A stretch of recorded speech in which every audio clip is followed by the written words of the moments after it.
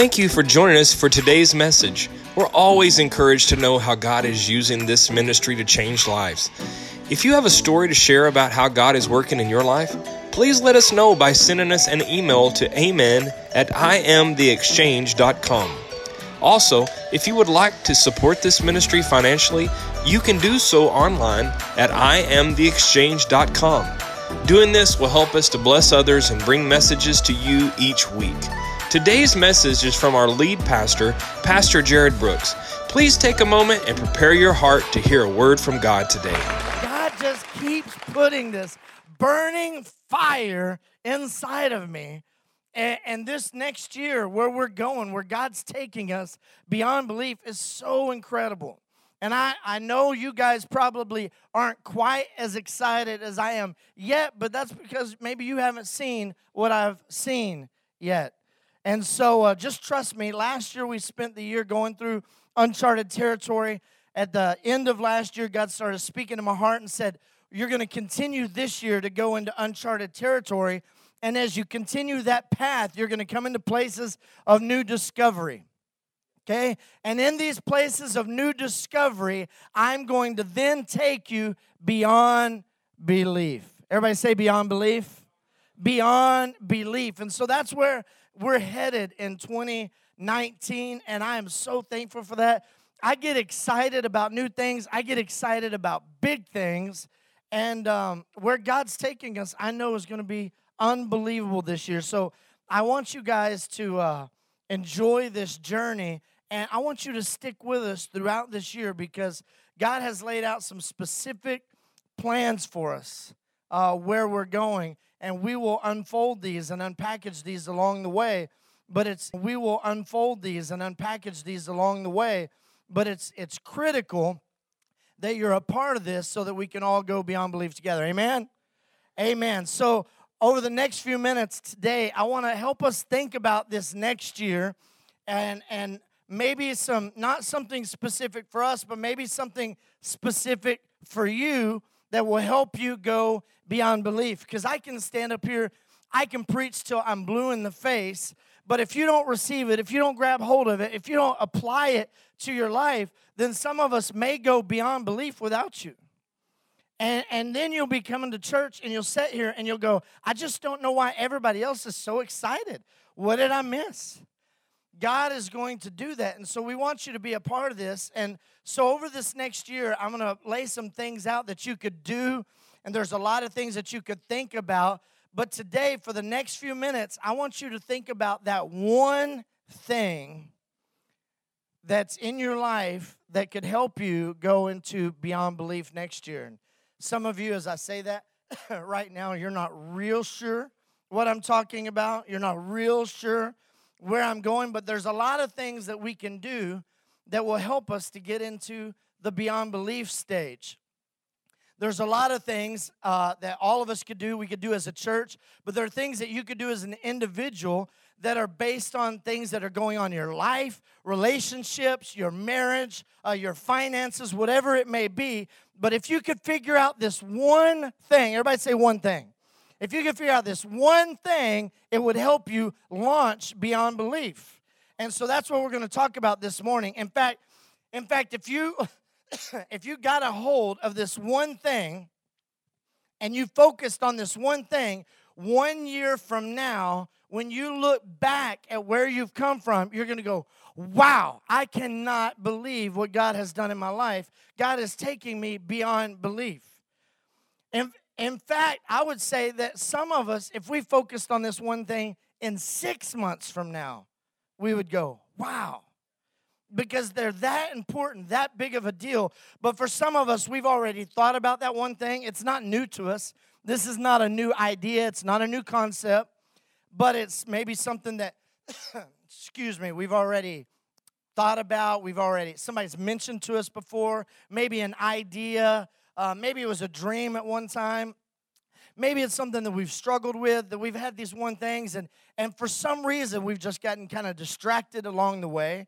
We've lost focus somehow, but whatever reason, we just lost that one thing. So I'm going to give you some examples this morning of some things that may be one of your things. Some of you may have 4 things or 5 things or 6 things, good and bad. I don't know what your thing is, but I'm going to lay some of those out, and I'm going to tell you a very cool Old Testament story that I've loved to preach on this story. I have a few times here in this church, but I'm going to give you some things that we could think about that if we focused on could really launch us beyond belief. So you with me this morning?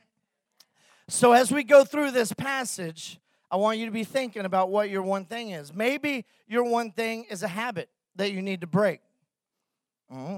Shout me down. So you got real, y'all were like, yeah, let's go one thing. Oh, he's done talking about my habits. Maybe there's a habit that you need to break, and maybe nobody needs to tell you what it is because you know exactly what it is. In fact, when I said that maybe there's a habit, immediately you went, oh, great, that's the Sunday. Today's the Sunday I decided to come to church. He's going to start talking about my personal stuff. But listen, if it was easy, you would have already taken care of it, and if you could just push a button, transport yourself 12 months from now, and it be over, and it was easy, and you didn't have any side effects or whatever, you would have already, it's not that way, right? So maybe for some of us, it's a habit. Maybe for others, it's a goal that you need to accomplish. Maybe it's a project that you need to complete. Maybe it's a relationship that you need to restore, or perhaps even a relationship that you need to end. Don't start nudging your neighbors right now. That's not a good time to nudge your neighbors. Some of you are in relationships right now, and the truth is that if you could push a button and there be no emotional shrapnel, if there wasn't any pain and consequences, if you could just get out of that relationship without all the effects, you would have been out of that relationship. But it's hard. It's difficult, and we're going to push through that. And for some of you, maybe it's a relationship that you need to restore. Maybe there's somebody in your life that you need to pick up the phone and talk to, somebody you need to have lunch with, but there's maybe your one thing is a relationship to restore. Maybe it's debt. Dun, dun, dun. See, we don't like to talk about money in the church a lot. You know, that makes people funny. Money makes people funny. But, you know, that makes people funny. Money makes people funny. But when you think about it, a lot of us, maybe our one thing is debt. And when we start talking about Dave Ramsey in church, and we start talking about being financially free and financial freedom, there's something inside of us that kind of gets excited, and it's almost like this spiritual moment. And you come to church and you go, yeah, you know what? That's something I really want to do. And it's kind of like a religious experience. Every time you hear about debt and becoming debt-free, you feel closer to God because you know it's something that God wants you to do, but it's difficult. It's difficult. Maybe you've started that process a couple times, and every time we just stop. We start carrying around that dumb debt again. Again, this is my list. I haven't really gotten to my message yet, so don't start freaking out. But this is my list. I'm giving you some things because throughout today, I want you to think about, for you, I've made my list. My list is, I've got things on my list. My things are prioritized on my list, the things that I need to address and focus on. But I want you to find that one thing that if you could accomplish that would help you launch beyond belief, that one thing that would really take you into the next level. And so let me set up this story. We're going to go back into the Old Testament, and this is a story that I remember very specifically. About 20 years ago, maybe, being in Wichita Falls, I remember my pastor preaching on this story I've heard hundreds of times, and he said a couple things in this story that I thought, wow. And all of a sudden, it began to jump off the papers to me. And in my Bible, if you go, I have 2 note Bibles, and by that I mean I have 2 Bibles that I write all over in. And then I have my pretty Bibles that, I'll carry with me when I'm dignified or whatever.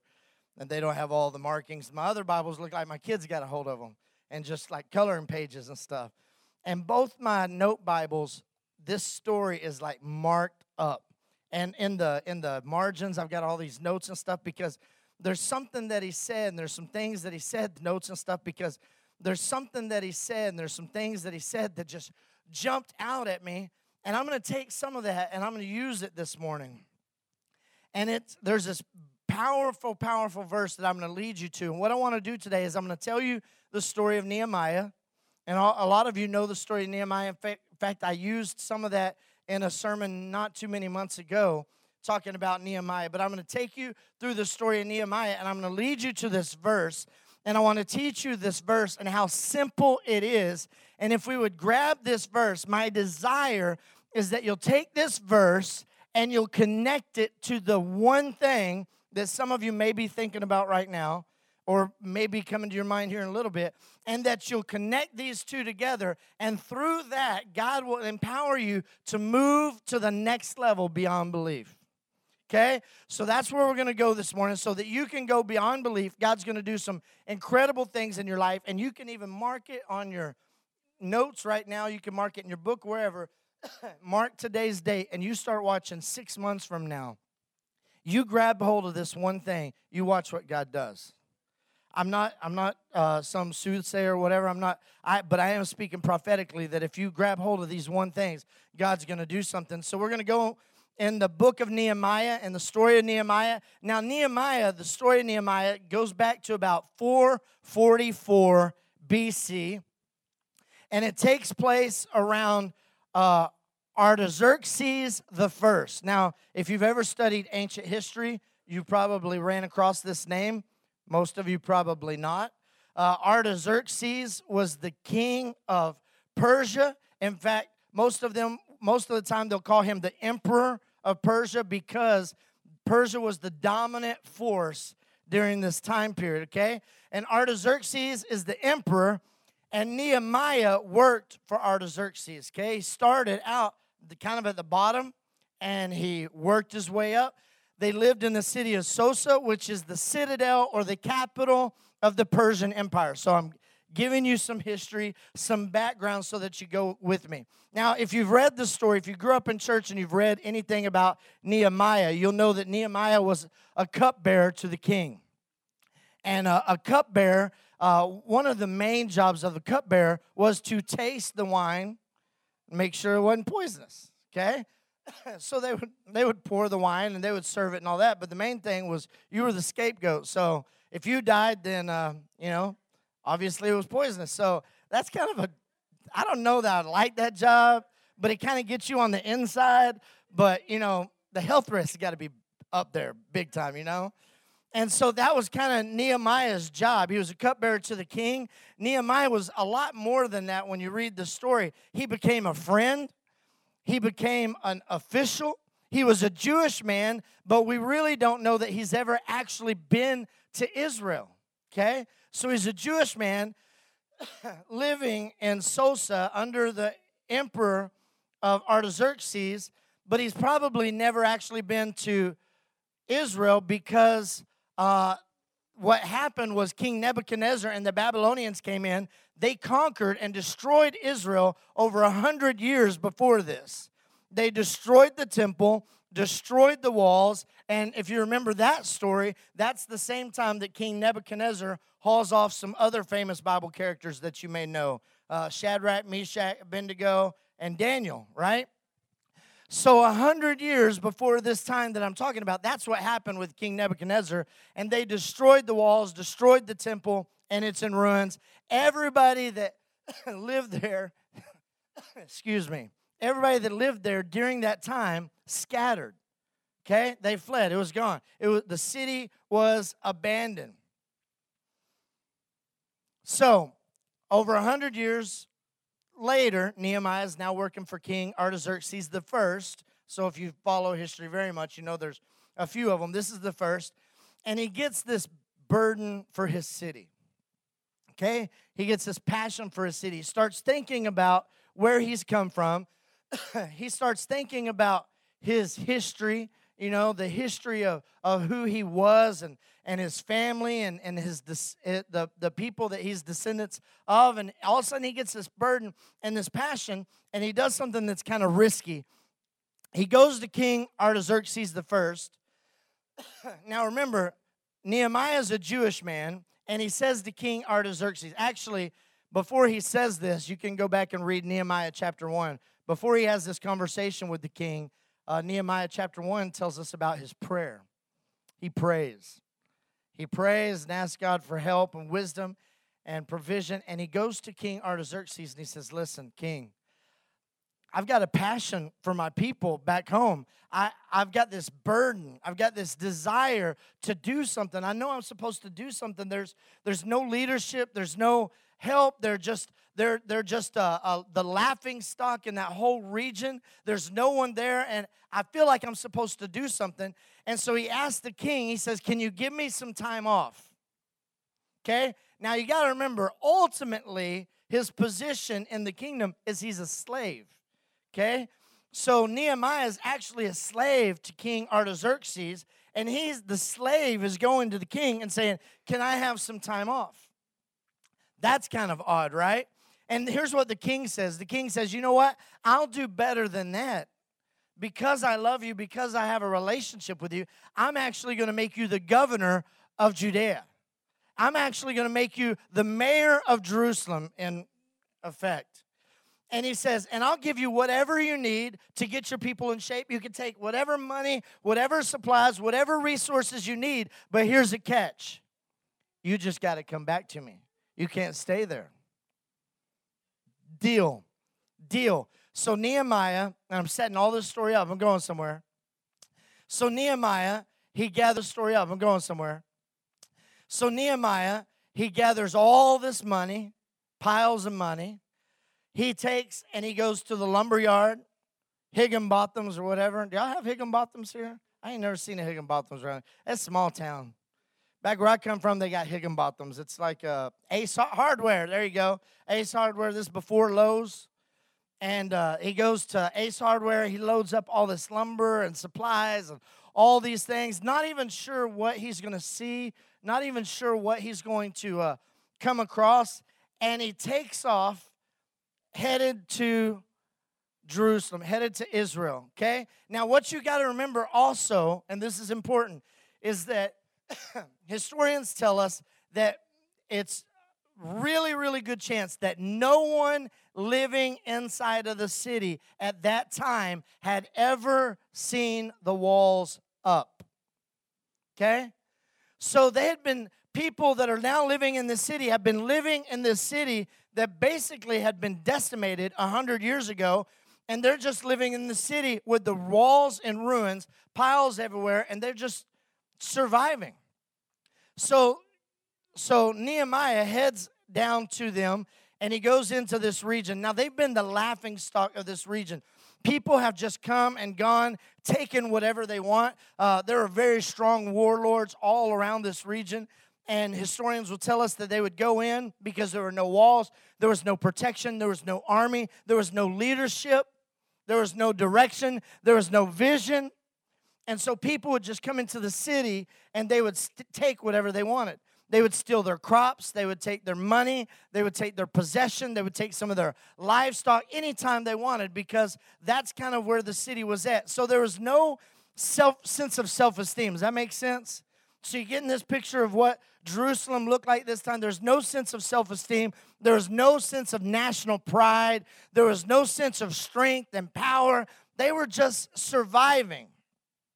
So Nehemiah shows up, and what he sees breaks his heart. And we understand that Nehemiah spends an entire day and an entire night traveling the city, meeting people and talking to people, and he comes to this conclusion. If I don't get anything else done while I'm here, I've got to rebuild the walls to this city. I've got to there's a section of the walls that's been a breach, and they burned the gates. They burned the city gates. They've destroyed this section of wall, and he says, if there's nothing else I can do, this is what I've got to do.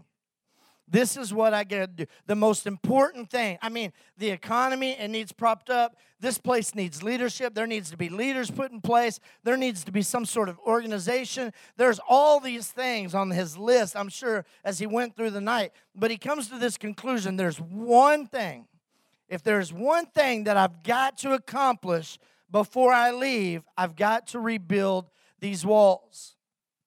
And so Nehemiah, he calls the people together who live in the city, all the people in the surrounding regions, and he begins to cast compelling vision. He starts to preach vision. In fact, if you're not a Christian or a Bible reader, I challenge you to go back and read. It's this ancient piece of history, okay? It's one of the greatest history books you could read, and it's called Nehemiah, okay? And it's this piece of ancient history. And what you got to remember is when you read this book, in this book, there are no miracles. This book is before Jesus, so there's no Jesus. It's just this book of history. And so you can go and read this incredible story of amazing leadership and somebody who knew how to cast vision. Nehemiah understood how to cast vision.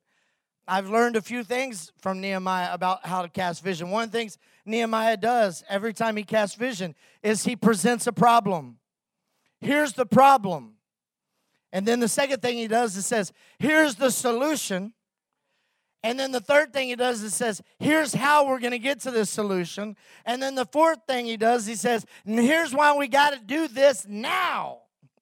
Okay? So he's casting vision. He's explaining to them what's going on and why we have to do this now, why we have to rebuild this wall, why we need to build up the self-esteem, why this in turn will start to impact all the other issues that I've seen walking through this city. All the other issues that I've seen walking through this city. My list of all the other problems will begin to solve themselves if I'll address this one thing. It'll stop people from coming over and pillaging and taking whatever they want. If I do this, it'll build up the city. It'll give them a sense of pride. So they started building the city. They began to make progress. Progress started happening pretty fast. People in the surrounding regions thought, uh-oh, there goes part of our economy. Uh-oh. There goes part of our freedom, We can't just go in anymore and just take whatever we want. They're building a wall. They're trying to keep us out. Uh-oh. If they build a wall, they're probably going to start building an army.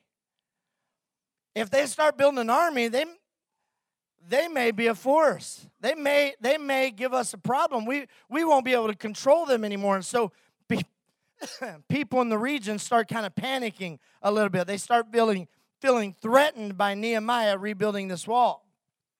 So one of the leaders of the opposition is a guy named Sanballat. Everybody say Sanballat.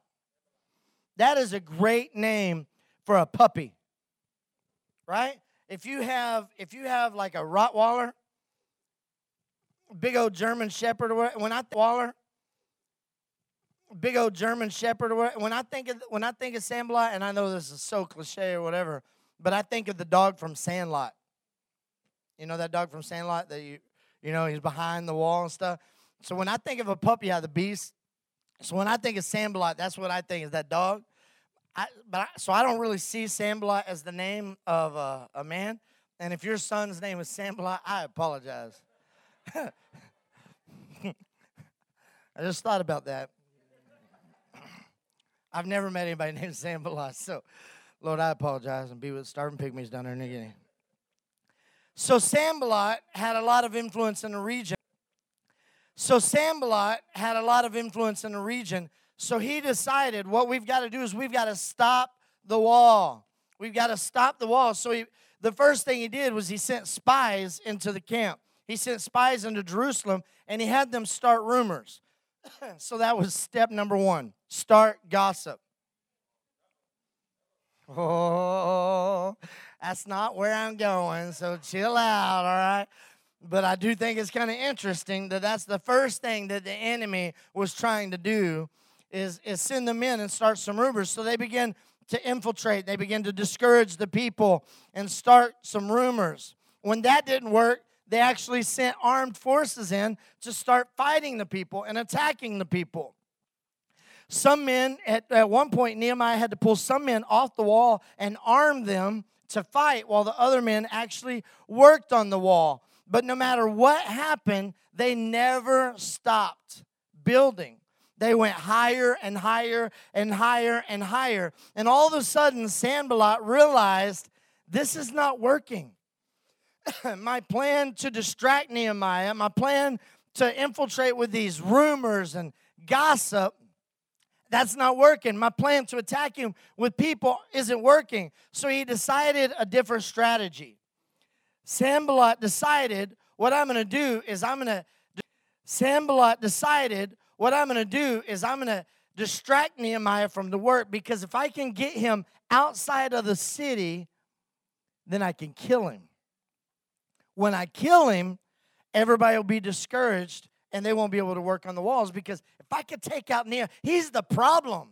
He's the issue. He keeps rallying these people together. He keeps talking all this stuff and everybody's believing him. If I could take him out, then I could stop this whole thing. And that's where we're going to start. We're going to pick up in Nehemiah chapter 6. So I've given you all this history up to this point, what the book of Nehemiah is about up to this point. And so now we find this encounter between Sanballat and Nehemiah as he tries to distract Nehemiah from the work within. And the context, this is a part of the story, and we'll get to this verse in a minute, that really impacted my life in a big way. And I think that it's going to impact yours if you'll grab hold of it. So if you have your Bible, follow along with us. If not, we'll put it up on the Sky Bible. Nehemiah chapter 6, verse 1. It says this: when it was reported to Sanballat, Tobiah, and Geshem, the Arab, and to the rest of our enemies, that I had rebuilt the wall that had no breach remained in it, although at the time I had not set up the doors and the gates, then Sanballat and Geshem sent a message to me saying, now listen, when these guys realize there is no way we're going to stop them unless we stop Nehemiah, they decided to write Nehemiah a letter. So they write Nehemiah a letter. They give it to a messenger. The messenger goes to Nehemiah. Nehemiah obviously is working on the wall. The messenger shakes his ladder. Hey, Nehemiah, hey, got a message for you. Nehemiah comes, meets him down, reaches down, grabs the message, and we pick up right here, and it says in verse 2, then Sanballat and Geshem sent a message to me saying, come, let us meet together at Shepharim, which is basically a Hebrew word that means village or city. Let's find a village and let's meet. Then Sanballat Geshem sent me a message saying, come, let's meet together at Shepharim in the plain of Ono. But they were planning to harm me. This is what Nehemiah is saying. I get this letter. I read this letter. And these guys are wanting to spend some time with me. They're asking me if we can go to lunch together, okay? They want to hang out. They want to go to Starbucks and get coffee. But I understand. I can read between the lines. What they're trying to do is they're trying to harm me. So I sent them a message in verse 3 saying, now listen, now Nehemiah, he sent a message to them saying, and this is the verse that really transformed my life. So what comes next is a verse that jumped off the page at me, and I've said it over and over in my lifetime, and I've said it over my kids, I've said it over my finances, I've said it over this church. But Nehemiah sends a message back to Sanballat, and it says this, so I sent a messenger back to them saying, I am doing a great work, and I cannot come down.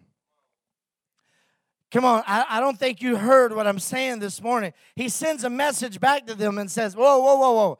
I am doing a great work, and I cannot come down. Come on, say it with me. I am doing a great work, and I cannot come down. You need to get that inside of your spirit this morning. They wanted to meet in the plain, in the valley of Ono, and Nehemiah saying, oh no, that's not going to happen. I'm doing a great work. Come on, somebody better hear me. I'm doing something that's more powerful. I can't come down. There's something in your life. There's a wall that you need to build up. There's something that you need to focus on in your life. Maybe it's at your job, at your workplace, in your family, at your school, in your finances. Maybe it's a habit. Maybe it's a dream. Maybe it's a desire. There's this one thing that you need to focus on. And what happens is we keep getting distracted. We keep getting pulled down. And we need to be like Nehemiah and say, oh, no. No, I'm doing a great work and I can't come down. I can't stop what I've already started. But they didn't give up. In fact, here's the rest of the response.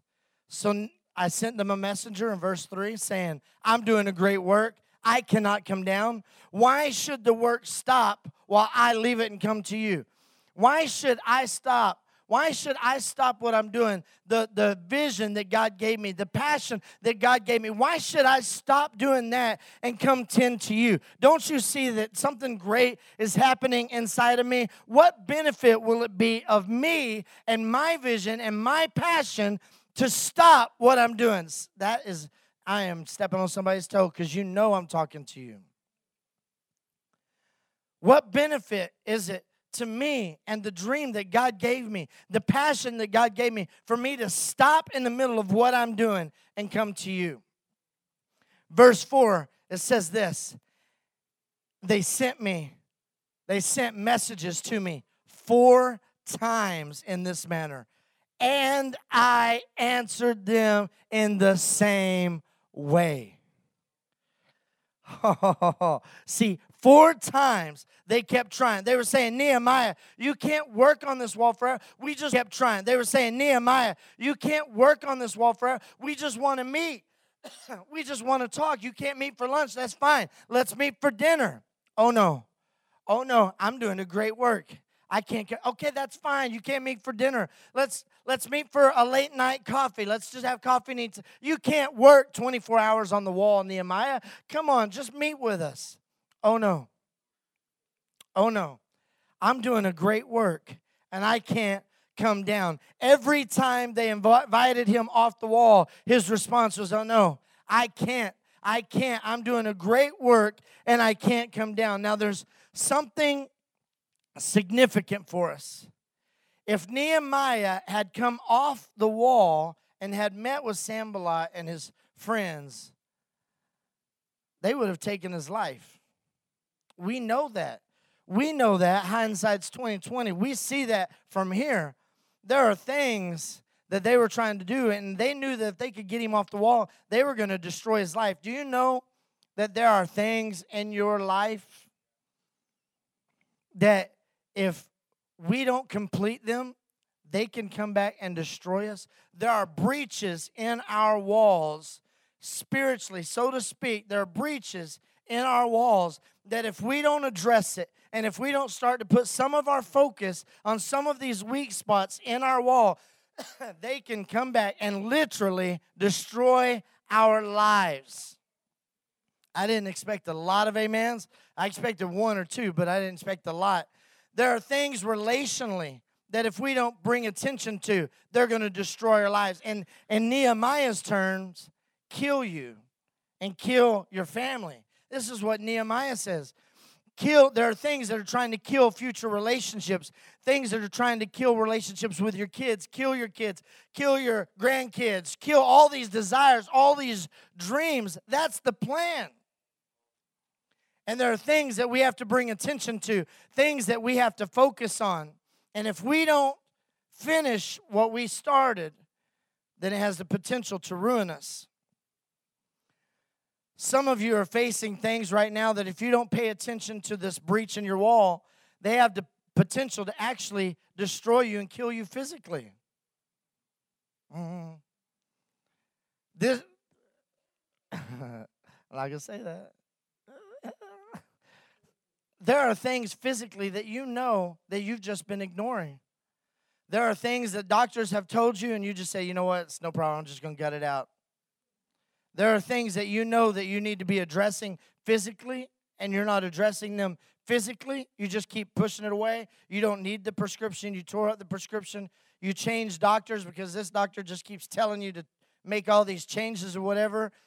That's ridiculous. I don't need to make these changes. And let me tell you something. physically, those breaches in your wall can come back and destroy you. They could kill you. Well, Pastor Jarrod, you're not speaking on spiritual things. Get back to the message. Talk spiritual things. You're talking physical things. You're messing with my health. Listen, you need a physical body, right? You need a physical. I've never seen a spiritual ministry without a physical body. Have you? You don't see spiritual ministries without the physical body is part of God's plan for your life. Okay? And maybe there's a breach in your wall, and I'm preaching to the choir here, that you need to address, because part of God's plan for you is to finish what you started. You've thought about it a lot, but you always lose focus. You always lose sight of this. Listen, it goes to every level in our lives. For some of you have little kids right now. You have small kids, and you need to walk into the room when they're asleep at night. You need to look at them, and you need to begin to speak over them and say, you know what? I'm doing a good work, and I can't come down. I can't take this promotion because it'll take one more night away from my kids, and I can't do that. I'm doing a good work. I can't come down. You need to walk into the room of your teenagers, and when you walk in, you see those giant bodies laying on the bed, and you wonder how in the world they got to be so big. When they're laying there in bed, you need to speak over them and say, I'm doing a great work. I can't stop. I could chase money. I could chase all kinds. I could chase promotions. I could do all kinds. I could do things that I want to do, selfish things that I want to do that take up my time. But I'm doing a great work, and I can't stop. I can't stop it. I can't come down. For some of you, you have a picture on your desk. Some of you men especially have a picture on your desk of your wives and your children. You need to look at those every day, and they need to be a reminder to you that there's no amount of money that you can chase and no promotions, whatever. If you don't focus on this one thing, if you let this one thing slide, then it could destroy you. You need to look at that and look at that family every day and say, I'm doing a great work, and I can't come down. I cannot be distracted. It just can't happen. Wives, you need to look at your husbands. I don't know what you think when you look at your husbands. I don't know what women think. Maybe he's a piece of work. I don't know. I don't know what you think, but you need to look at your husband and say, you know what? I thank God for this man. I thank God for, and you know what? I need to continue. I am doing a great work, and I can't come down. I can't stop what God has started in my life. I can't stop working this relationship. Maybe you're a college student, a single adult, or a teenager. Come on, you're smart. You're critical thinkers. You know what you're thinking about. And there's this breach in your wall. And you need to think, you know what? I would like to take that opportunity, but I can't because that compromises where I'm going. That compromises my wall. That compromises what God has established, what I know I'm supposed. That compromises my one thing, and I can't come down. I can't stop what I'm doing. I'm doing a great work, and I cannot and I will not come down. I'd love to hang out with you guys, but I can't come down. In a year from now, you're going to see me. In a year from now, you're going to understand what I'm talking about. But right now, I'm focused, and I can't come down. Now, as I'm saying all of this, I know a lot of you know what I'm talking about. And I hear this all the time. People tell me this all the time. Pastor Jarrod, you were just preaching to me this morning. You had my number. And I'm not trying to preach to any particular person. I'm speaking to myself, things that I need to focus on. There's that one thing that I need to focus on. But listen, I know this morning that every one of you, you've probably thought of something right now in your mind, that one thing. I could stop right now. We could close out service, and I could say, you know what? Everybody think about that one thing, address that one thing, and we could walk out of here, and we feel good. But we haven't brought any real attention or change. So the challenge for you this next year is, will you climb that ladder? Will you stay on the wall until you finish what you know in your heart the Heavenly Father has made clear to you that needs to be accomplished? Will you say, oh no, I'm doing a great work and I can't come down? Will you take that one, say, oh no, I'm doing a great work and I can't come down? Will you take that one thing that God has put in your heart, put on your mind, that you need to stop, that you need to do, that you need to start, whatever it is. And can you stay on the ladder long enough to see it through to completion? See, the fact is, Nehemiah wouldn't come off the wall, but he wasn't distracted. He wasn't discouraged by his enemies. They came up with all kinds of new things. They started rumors. In fact, they started a rumor. They hoped that it would leak all the way to King Artaxerxes, so that King Artaxerxes would yank Nehemiah out of Judea. And the rumor was this, that Nehemiah is rebuilding the walls so that he can establish his own kingdom, so that he can become king, and that he can begin to rebel against the emperor of Persia. That was the rumor. Listen, if I'm Nehemiah, and I've been serving this guy for a long time, and now I've had all this favor, and he's just giving me all this favor, I go to him and say, look, I just need to go back. And he says, yeah, go back. Take whatever you want. And I take all this stuff, and I go back. I'm rebuilding the wall. And then I hear that rumor, I'm leaving. Right? I mean, I'm going back. I'm going to make sure he knows that it's just a rumor. I didn't say that. Right? And Nehemiah stays. He stays. I would have went back and I would have tried to convince the king that that's not true. But Nehemiah just stays there. He didn't run for his life. He heard those rumors and he just shook his head and he said, oh no, I'm doing a great work. I can't come down. I can't be distracted by these rumors. Could they come back and destroy me? Maybe so. That's not my problem. I am focused on this one thing. When that didn't work, they tried something else. They got to a friend of his, somebody that Nehemiah thought was a friend, and his name's Shemaiah. Not a female, is a guy. His name was Shemaiah. I don't know why his parents did that to him, but that's his name. I got so many jokes running through my head about that. Try and get them out. Focus. And Shemaiah called Nehemiah over and said, I want you to come to dinner. I want you to come to dinner and talk to me. And so Nehemiah does, because Shemaiah is his friend. And Shemaiah says this to him. He says, listen, what you need to know, what I'm about to tell you something you need to know, and it's serious. There are people in your own camp here in the city, they're going to kill you in your sleep. They've decided that you putting up these walls maybe aren't in their best interest, because they have businesses and trades with people in regions around. And when you put up these walls, it changes. Now there becomes an interest rate to the people coming and going inside the city and making trades. And you're messing with their commerce. You're messing with their business. And they don't like it. And so they're going to kill you in your sleep. I'm just telling you. I'm a friend. So as a friend, I'm telling you, here's what we need to do. And he tells Nehemiah, what you got to do is you need to flee right now, and you need to flee to the temple. And you need to get to the temple and cling to the altar. Because in that day, if there was somebody in trouble and they fled to the temple and they clung to the altar, you couldn't put them to death without a trial.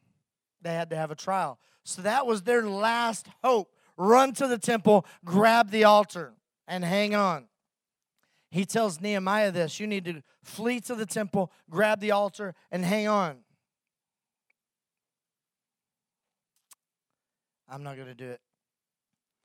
I'm not going to do it. In fact, the men are out there working and building the wall right now.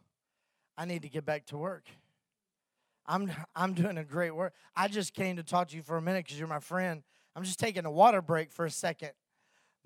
But I haven't lost focus. I haven't changed. I see what you're saying as a friend. And Nehemiah tells him, I don't believe you. I'm your friend.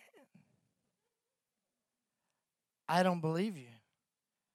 You know why I don't believe you? It's because I feel like God gave me a vision and a passion to do this. And I ain't stopping, baby, until it's over. I'm not quitting. I'm not going to run with these rumors. They start about the king, and I'm trying to start a kingdom and establish a kingdom, and Artaxerxes is going to come and kill me because I'm rebelling. I don't care. I don't believe it. I got a job to do.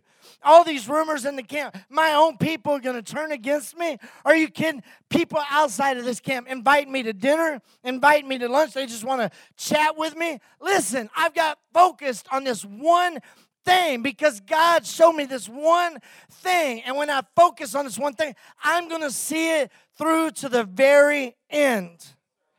This is a verse that's got to jump out at you this morning, and we've got to grab a hold of that one thing that we're thinking about. We got to connect it to this verse that Nehemiah keeps preaching over and over and over, and we got to go, look, I've got that one thing, and I'm doing a great work. It don't matter what it looks like. It doesn't matter what people are saying. It doesn't matter what people are talking about. I've got this one work that I'm doing, and I'm not coming down.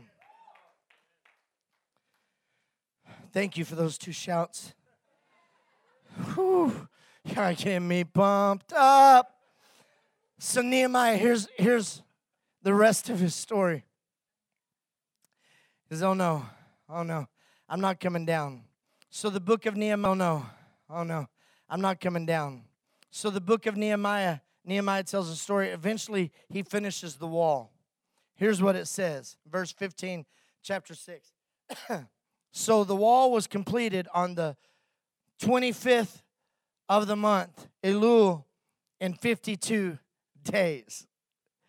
52 days. Now, for us, that we can't fathom what this was like. We're talking about a city and a wall that had been destroyed and laid there for over 100 years.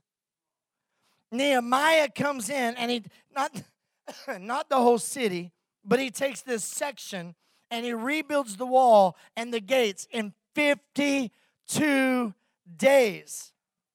Says this in verse 16, when all of our enemies heard of it, all the nations surrounding us saw it, they lost their confidence, for they recognized that this work had been accomplished with the help of God. Listen, throughout this entire story, there's not any miracles that happen. They never once wake up one day and a section of the wall is rebuilt. There was no lightning bolt that struck their enemies. There wasn't an earthquake that moved the rocks into the right position. There's no supernatural miracles. But the Bible says when the enemy saw this, they knew that it must have been the hand of God that was doing this because it was incredible. And listen, every one of their enemies lost their confidence. You want the enemy to back? You need to start focusing on that one thing. And when you focus on that one thing, God will do to you what he did to Nehemiah. He had his back, and the hand of God was on him. There wasn't any miracles that happened, yet that was considered a miraculous day. Why was it miraculous? Because the people saw the vision. They saw the hand of God. They saw the one thing. They connected the one thing. And the hand of God, they saw the one thing, they connected the one thing, and they didn't stop. They didn't lose focus, period. Even the enemies, they were wowed. Something's going on here. This bears the thumbprint of God. Listen, this morning I want to share some things as the band comes back. As I was writing this out, I was thinking of my ending, and I was praying over my ending, my closing, that this is a good time to close out. And the Holy Spirit just began to nudge me and say, I want you to address some things. So I'm going to address some things. I want to prod you. I want to goad you and frustrate you a little bit and disturb you a little bit, because I want to shake us, because it's easy for us. We do this all the time. We come to church and we go, it's a good word. It's good. Maybe you don't. I don't know. But usually we come to church and we go, okay, I feel better or whatever. And we go out and there's no real change. Or we sit here and we go, okay, this time I'm going to make some changes. And we don't. It's just talk and lip service. I'm not throwing out a broad net this morning, but I'm going to give you some specifics that I think God laid on my heart. And it's because I love you. Some of these things even deal with me in areas. So let me push some specifics on you this morning. Maybe your portion of the wall is a habit that you need to break. A habit that you've kind of struggled with. Maybe you drink too much. You want to know how I know you probably drink too much? If somebody's ever told you, you drink too much. That's a good sign. Well, Pastor Jarrod, you're starting to tap on alcohol. Listen, this has nothing to do with alcohol. This has nothing to do with heaven or hell. There's just this too much that I'm addressing this morning. And maybe that too much is something that you've struggled with. Listen, I have a friend of mine from another town who we were talking a few weeks ago, and he said, man, I got to stop drinking so much. And I said, oh, yeah. I said, you getting fat or what? And he's like, no. He said, I'm spending like $400 a month. Like, good Lord, you drinking gold? I mean, I don't know what. But maybe that's an area. You're just drinking too much, and it started to become a distraction. Maybe it's gotten to a point where it started to affect your family and starting to affect you. Listen, I'm saying these things because I love you. Has nothing to do with heaven or hell and alcohol, but it's become a debilitating habit, and it's taking over. Maybe it's prescription drugs. A prescription drug addiction. You've used all these excuses because they're prescription drugs. They were prescribed to you by a doctor or doctors. And so that's become this excuse, but it's become something that's a habit, and it's become a breach in your wall. And it started to affect your family. It started to affect relationships. It started to affect personality. I don't know, but there's just this breach, and it's become an issue. Maybe it's a tobacco addiction. You just can't stop. Maybe you're a young person and you've got this issue. What do you need to do? Tell your parents. They're going to freak out. Of course they're going to freak out because they love you. Want long life. These things begin to affect seeing your kids and seeing your grandkids, and hopefully for some of us, one day we even see great grandkids. These physical things, they begin to affect our bodies. Maybe it's some sort of internet addiction. And this is your year. This is your year that everything changes, and you don't have to dance around it. It doesn't have to control you. You don't have to keep praying, God, God, God. I don't want this addiction. Today's a good day to say, you know what? I'm going to bring focus to this section of my wall. I'm going to bring focus to this breach in my wall, because the enemy keeps coming in that area. Because see, if you got a breach in your wall, the enemy doesn't go put up ladders and climb up the backside of the wall where it's all good and strong. They walk right through the breach, right through where it's broken, where it's destroyed. So our focus has to become those things. Maybe it's debt. That hits a lot of us in this room. We hear Dave Ramsey, we hear debt consolidation commercials, we hear all these different things, and we think, this is the year we're going to get out of debt. Man, debt is crippling. It is crippling. And to have that freedom is unbelievable. And so for some of us, maybe the breach in the wall is that we got to stop and we got to focus. Maybe we need to sell something. Maybe we need to drive a hoopty. Y'all know what a hoopty is, right? I had one of those when I was in high school. It was a Tempo GL. GL made it a sports car because it had a luggage rack on the back. It was a hoopty. And man, we drove the wheels off of that thing. I think that's why it was a hoopty.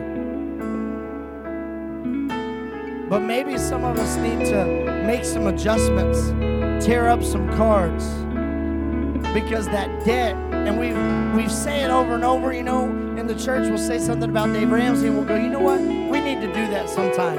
Or maybe we even took Dave Ramsey and we started off right and then we lost focus and we just quit. We need to get to that point where we go, oh no, I'm staying on this wall because I'm doing a good work and I'm not coming down till I see it finished. What about school? This is something God laid on my heart. Maybe it's school. Maybe you're supposed to go back to school. And every year you go, man, I wish I would have done it 2 years ago. Now I'm older. And then 2 years from now, you're like, man, I wish I would have done it last year before last. Maybe that's something that God's called you to focus on. You're supposed to go back. You're supposed to finish school. Young people, finish school. Stand. When young people tell me they don't know if they're going to go to college or not, I usually freak out. Like, what? We live in America. You don't have to go to school. You get to go to school. And for a lot of people, it's free. Not for everybody, but there are some. It's a privilege, but listen, it's also a breach in some people's wall because that's been hanging over their head for so long because they quit and they never went back. And it's just been something that's eating at them, at you. Maybe it's a relationship thing. Relationships are emotional, right? We don't like to be emotional, but maybe that's what it is. You feel like you're in a relationship that you're not supposed to be in. And if you could push a button, fast forward, get out of it without all the emotions and all that, you would. But there's just too much invested. Now you're financially connected and financially invested. But maybe it's a relationship and you've got to put your focus in that relationship because it's time to get out. Or a relationship that it's time to restore. There's that one person, that mom or dad, or brother, sister, that relationship has just been severed. And you've thought over and over and over, the holidays will come and go and you'll think, man, I just wish I could talk to them and fix it. A son, a daughter. And you just don't. Maybe this year, that's the one thing. That's that one thing that God's saying, if you'll just focus on this, I want to begin to take you beyond belief. Maybe it's your marriage.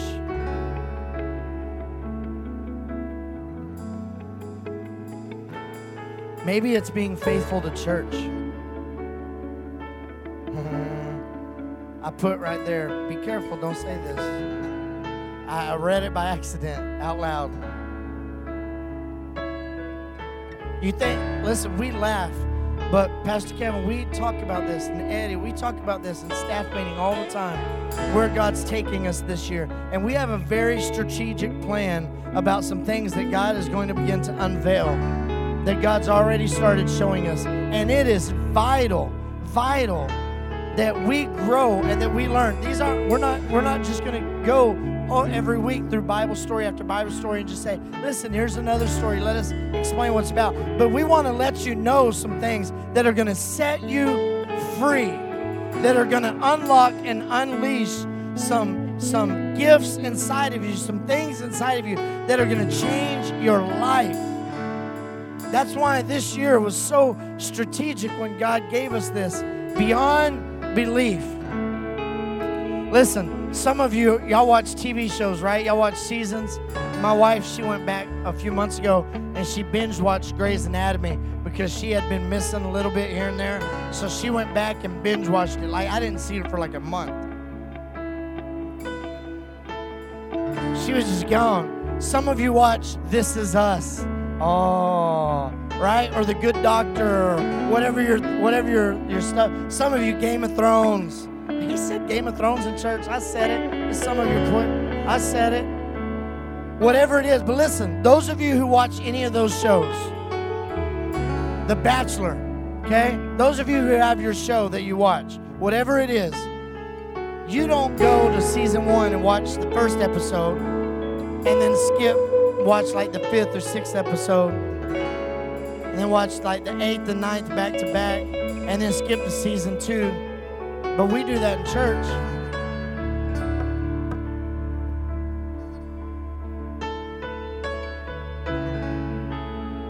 Listen, I really feel led to address some of these things because God's going to do something specific. And if we're going to go beyond belief, we got to focus on whatever our one thing is. Whatever our one thing is. For some of you, and I've said a lot of negative ones, and you're like, man, he's just whooping us this morning. Listen, for some of you, it's starting a business. You're supposed to start a business. You knew it. You've laid out plan after plan after plan, and you keep losing focus. You keep losing sight over it. Start a charity, whatever it is. There are some great things that you've lost sight on, you lost focus on. The great thing about the story of Nehemiah is there's no miracles, but clearly the hand of God was at work. When you lean in what you know God wants for your life, when you lean into the things that you know God wants to focus on, when you lean into the vision that God's birthed inside of you, God will address the problems. God will give you the strength, and God will give you the fortitude to continue on and not stop. Stand with me this morning. So whatever your one thing is this morning, I dare you, I almost made cards for everybody to fill out this morning and bring them up here. And then I thought, I'll do that, but I'm not going to have anybody put their names on them but I decided not to do any of that. But I dare you this morning to share with somebody in your close circle, maybe an accountability partner, maybe a spouse, maybe a friend. I dare you to share with somebody your one thing. Tell them, here's my one thing. Here's my one thing. This is my one thing this year. And I need you, every time you see me climbing down the ladder, I need you to take that cattle prod and I need you to shock the bejesus out of me. Because I've got to stay focused. Amen? Father, I pray right now, God, over that one thing, we know what it is. A lot of us, as soon as I started speaking this morning, we recognized what that one thing is. But my hope and my prayer this morning is when we walk out of these doors, whenever we turn off the computer today, if we're watching online, whatever it is, that we walk out and we put our focus on that one thing.